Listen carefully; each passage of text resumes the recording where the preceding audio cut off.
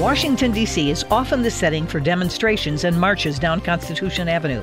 From gay rights to women's rights, the city has a long history of people literally taking their message to the streets. But one march stands out among the rest. Here to unpack present-day issues from a biblical perspective is Janet Parshall. Each year, tens of thousands gather in the nation's capital to let their voices be heard in support of life, from conception to natural death.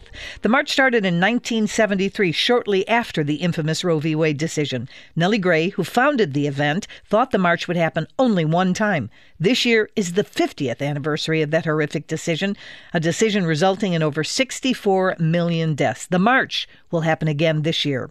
In good weather or in freezing January snowstorms, marchers come by the busload from across the country. There are student groups, young families, and grandparents who gather across from the White House to hear speeches from members of Congress who encourage the marchers to stay the course. Frequently, presidents who are pro-life address the marchers through messages delivered by surrogate or by proclamations. Some call by phone from the White House. President Trump was actually the first president to appear in person.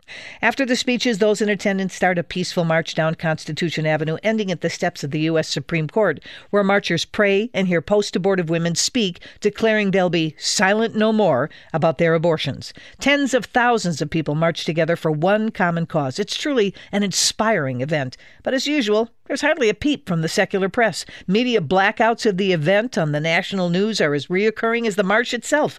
Most of the networks either spike the story completely or they relegate 30 seconds to the event, calling the marchers anti-choice activists.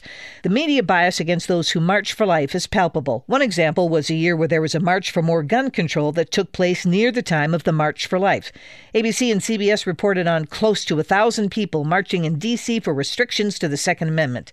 But when nearly 500,000 people gathered to let their voices be heard in support of life, the same networks went silent. The secular media has an agenda. They're largely anti-life and pro-abortion. They no longer report the news. They advocate for a particular position. By not reporting on the March for Life, the networks think they can shape public opinion to come into alignment with theirs.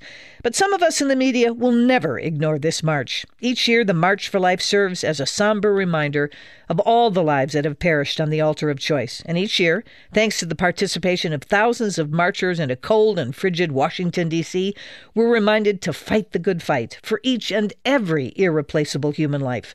The secular press can elect to not cover the march, if they want, but many of us will always march to a different beat, remembering those precious little heartbeats. That's my opinion. I'm Janet Parshall. For more information, go to janetparshallcommentary.org or email us at janetparshallcommentary@moody.edu.